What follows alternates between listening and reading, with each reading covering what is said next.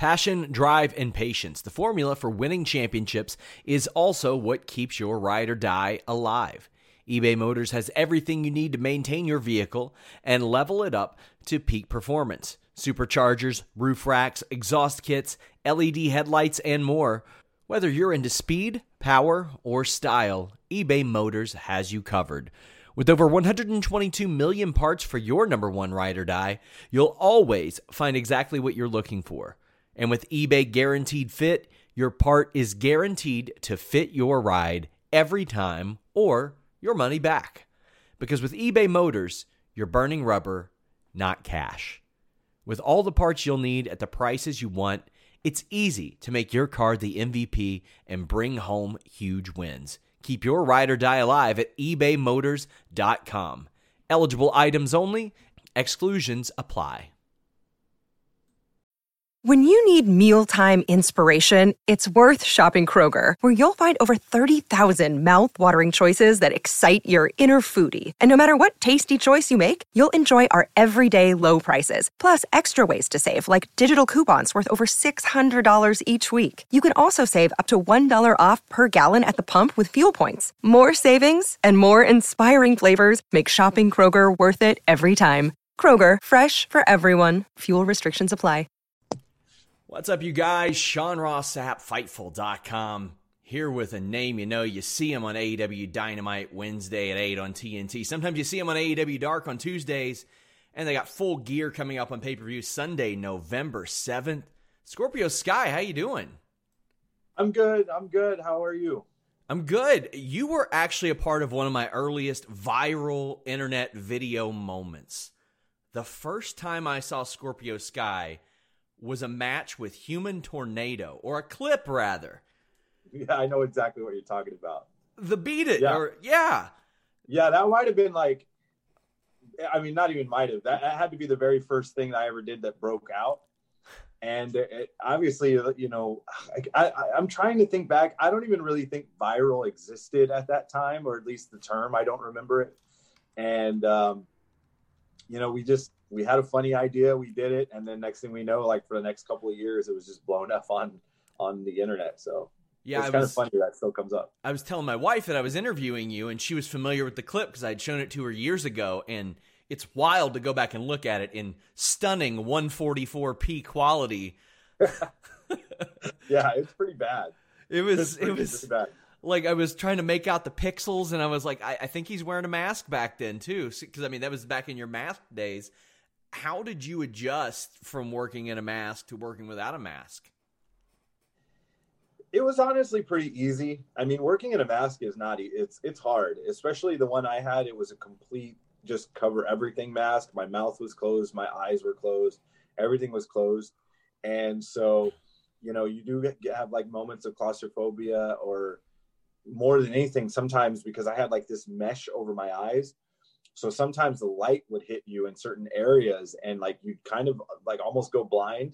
So wrestling, you know, or if your mask turns or anything, you know, the middle of a move or something. So wrestling in a mask was kind of hard. The only thing that I would say was a benefit was, I think when I messed up, having the mask, it just, you know, when you get embarrassed, it has that, you have that moment where you want to crawl into a hole. Yeah. That mask kind of was that hole.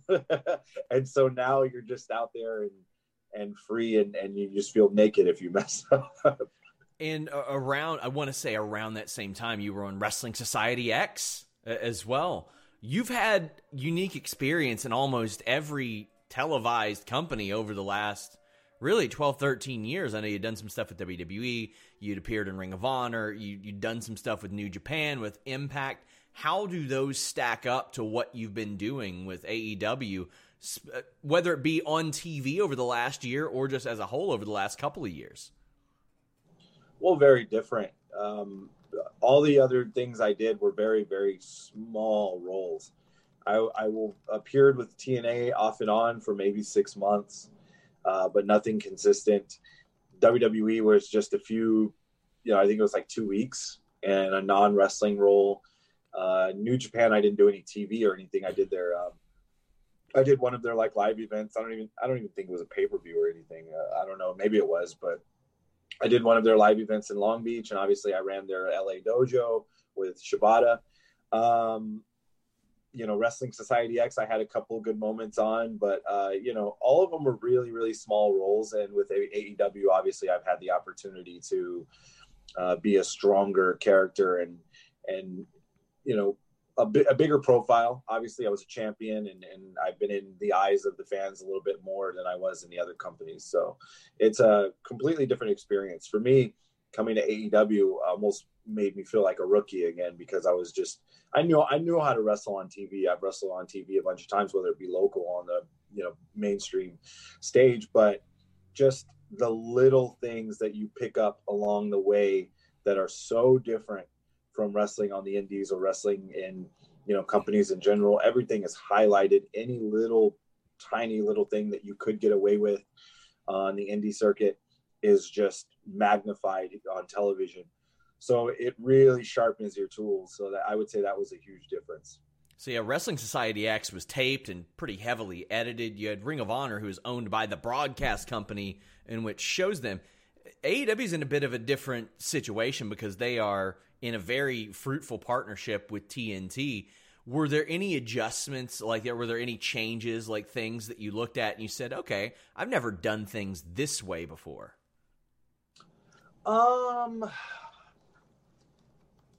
Not really, because like I said, I've done live TV before. Obviously I've done plenty of tape TV, but I've done live TV before, even if it wasn't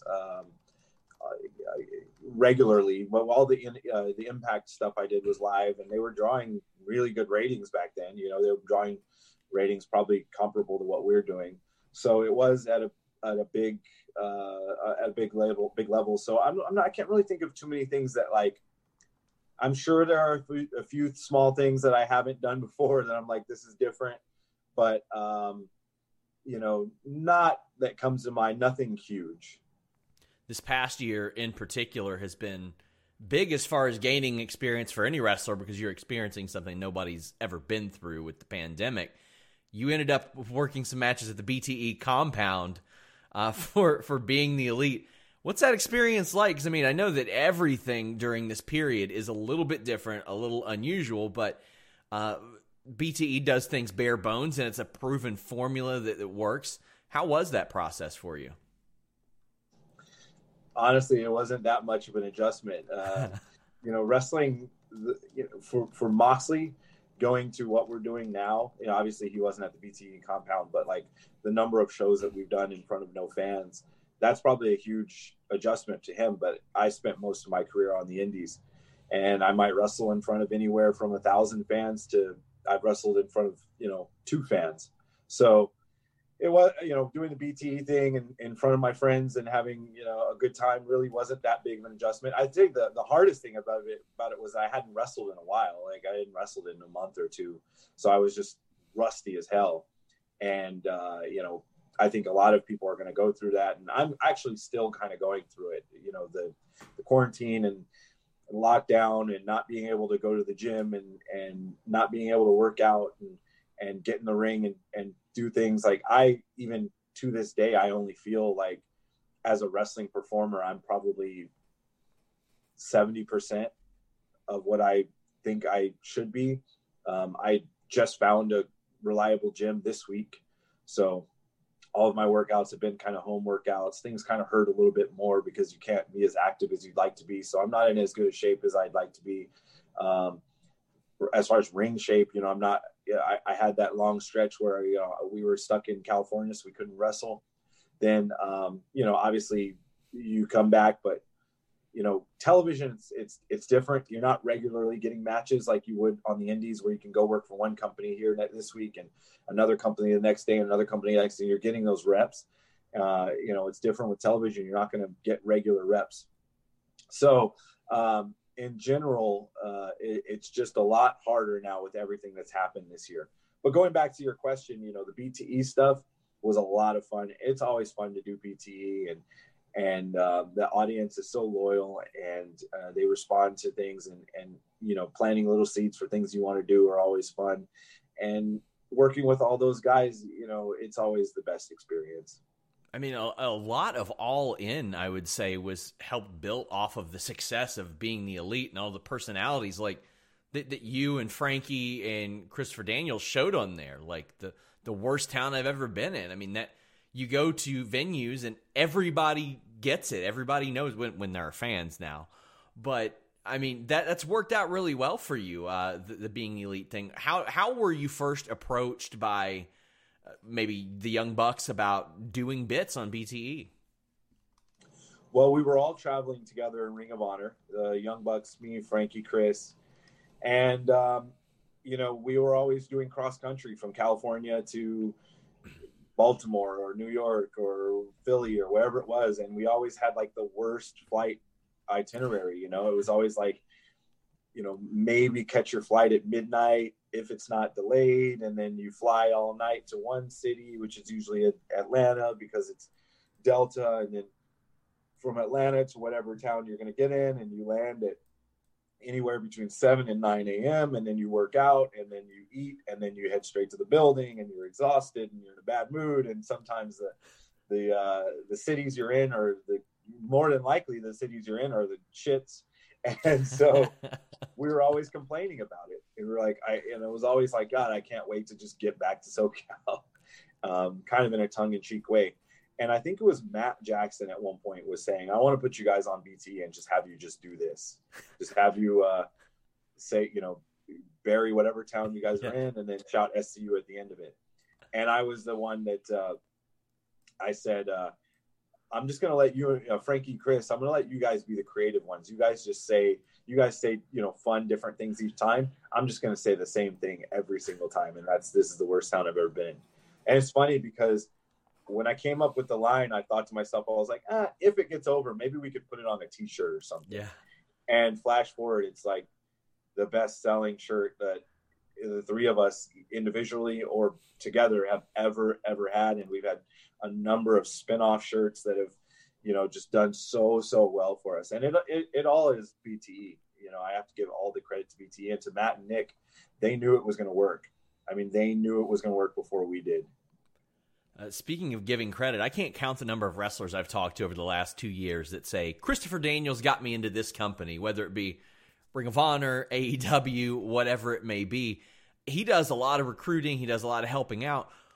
Say goodbye to your credit card rewards. Greedy corporate mega stores, led by Walmart and Target, are pushing for a law in Congress to take away your hard-earned cash back and travel points to line their pockets. The Durbin-Marshall credit card bill would enact harmful credit card routing mandates that would end credit card rewards as we know it. If you love your credit card rewards, tell your lawmakers, hands off my rewards. Tell them to oppose the Durbin-Marshall credit card bill.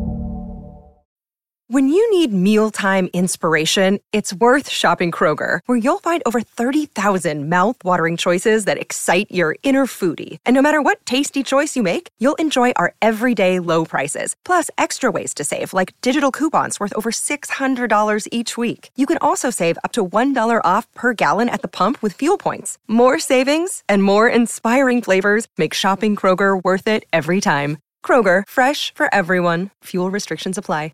Seen some people like Eric Watts that you've teamed with in the past popping up on AEW TV and the crowd, all that. Is that something that you ever do? I mean, we also hear about Britt Baker, who put in good words for Kylie Ray, Wardlow, Ben Carter. Is that something you're constantly on the lookout for? And when you're wrestling talent like Ray Rosas or Will Hobbs, are they asking for your feedback and saying, what do you think of these guys? I'm always looking at guys. I know I don't always recommend people because I don't want to be that guy that's always, there's always those guys that are always trying to get their friends hired, and sometimes they're good and sometimes they're not. Sometimes you can clearly see the difference. Like, oh, this guy is talented and this guy is a friend. And so I don't want to be that guy. So I'm pretty selective, but I am always looking at guys. I have,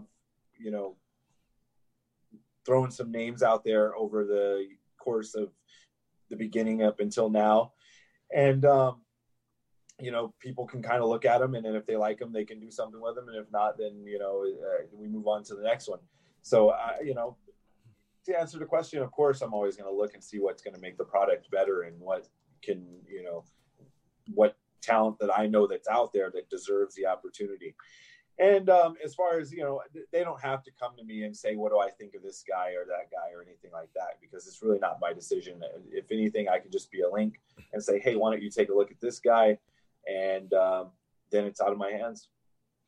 I'm really interested in your MMA experience. We cover MMA heavily on Fightful, and you had several fights. And I know that a couple of years ago you said you'd pretty much focused on pro wrestling. That's where your bread was buttered, and you didn't have as much time to do that.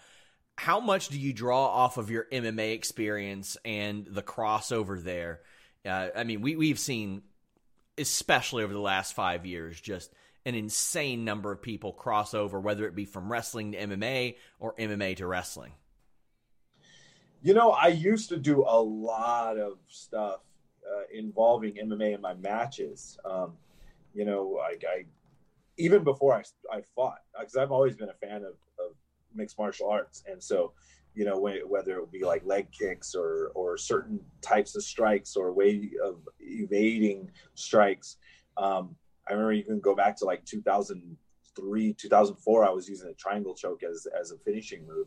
And people didn't even know what the triangle choke was back then. Everyone was like, oh, what, how does it work? I'd ask people people would ask me like, well, how does it work? Like, what do you, what does it do?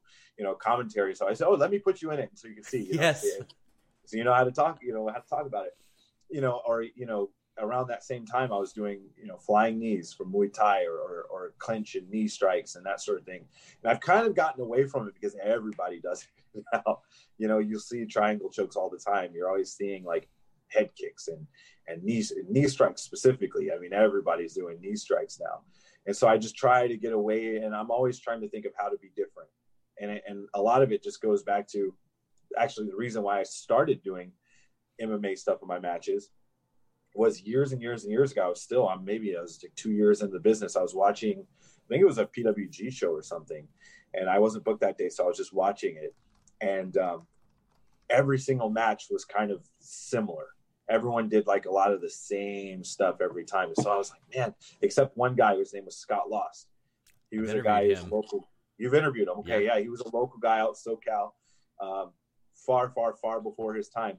And he did a lot of things. Like, he was the only one to me as a wrestler that stood out that day because he did different things. Everything he did was different. The way he moved was different. And that kind of changed my mindset for the rest of my career, because now still to this day, I'll watch the shows I'm on and I'll think, okay, how can I be different? What's everybody doing? Look at the patterns and try to be different from that. Even when it comes to dives, you see a lot of dives in wrestling matches today. So I did dive in like the tag title match with FTR, but before that I haven't done a dive since February, something like that, January, 6 months or something like it. It's been a long time. So I was like, all right, everybody's doing dives. Let me see if I can get away from that. Everybody's going to the apron. Everybody's going to the floor. Let me keep my matches in the ring just to be different, and, going back to your question, I'm kind of going in circles a lot. No, I love it. I love it.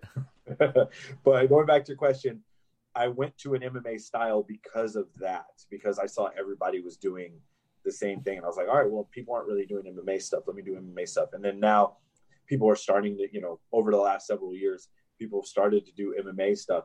So now I've kind of circled around and I've kind of gone back to, the big thing now is kind of MMA, and now it's a lot of flipping. It's a lot of like, flip, drop kick, and, really aerial wrestling has come back. Springboard. So I'm like, okay, I'm not going to, there's no way I can do that as well as Phoenix. So I'm not going to try to even do it. So let me just go back to a technical base. So I went back to my roots and started watching Bret Hart matches and like, okay, let's bring back the backbreaker and the Russian leg sweep, and let's just be a really technically sound base, because we're not getting a lot of that these days. So I'm always just trying to evolve, man. You get some inspiration from like Mikel Pereira and do like moonsaults onto people off the cage. He's been doing that. Did you see the Joaquin Buckley KO this past weekend? That Enziguri? The Enziguri, yeah, that was pretty amazing. I was like, I felt bad for the guy that got knocked out. Of course. That's a highlight. That's a highlight for a long time. Of course, cool, yeah. And I mean, very rarely do you see those guys reemerge and sort of redefine themselves either, which is a bummer. Like Terry Edom never came back after that Edson Barboza wheel kick KO. It's always just him going stiff and falling over. So, there's a lot of MMA influence that I love in pro wrestling. Like, almost everybody knows to turn their hips on kicks now. Like, you'll watch a lot of 80s stuff and you'll see people throw some of those kicks and you're like, oh my God. Like, they just didn't know. I see that still to this day, and it kind of gets to me. Sometimes I want to pull guys aside and say, hey, man, let me show you how to throw this kick. Yeah. But I'm like, okay, I mean, that's probably a little extreme. But, I mean, there's little things that I'll do that aren't even physically wrestling. Like, I did this for years and years and years, and I just recently started doing it again a little bit in AEW. Is, Anderson Silva and Rashad Evans would come to the ring, and obviously other guys started doing it. First it was Anderson, then it was Rashad, that from what I saw, then John Jones, then Conor McGregor, just right before the fight, crouching down in the corner. You know what I'm saying? I did that for years and years and years because I was a huge Anderson Silva and Rashad Evans fan. And so I just kind of started doing that again. And just in a mindset, I always kind of try to go into matches as if it's a fight. I always kind of want to feel like a fight. Like, to me, there's nothing like that big fight feel, man. Like a Pacquiao fight, a Mayweather fight, Bernard Hopkins, GSP, you know what I mean? Like, when it's a big fight and you're on the edge of your seat and you're like, oh man, you're like, your heart's pumping. You're like, oh man, I don't want my guy to get knocked out, or like, don't get caught, please don't get caught. And you're like on the edge of your seat for the first couple rounds. There's nothing like that. And so I'm always trying to create that like nervous tension in my matches where you just don't quite know what's going to happen when you're going into it.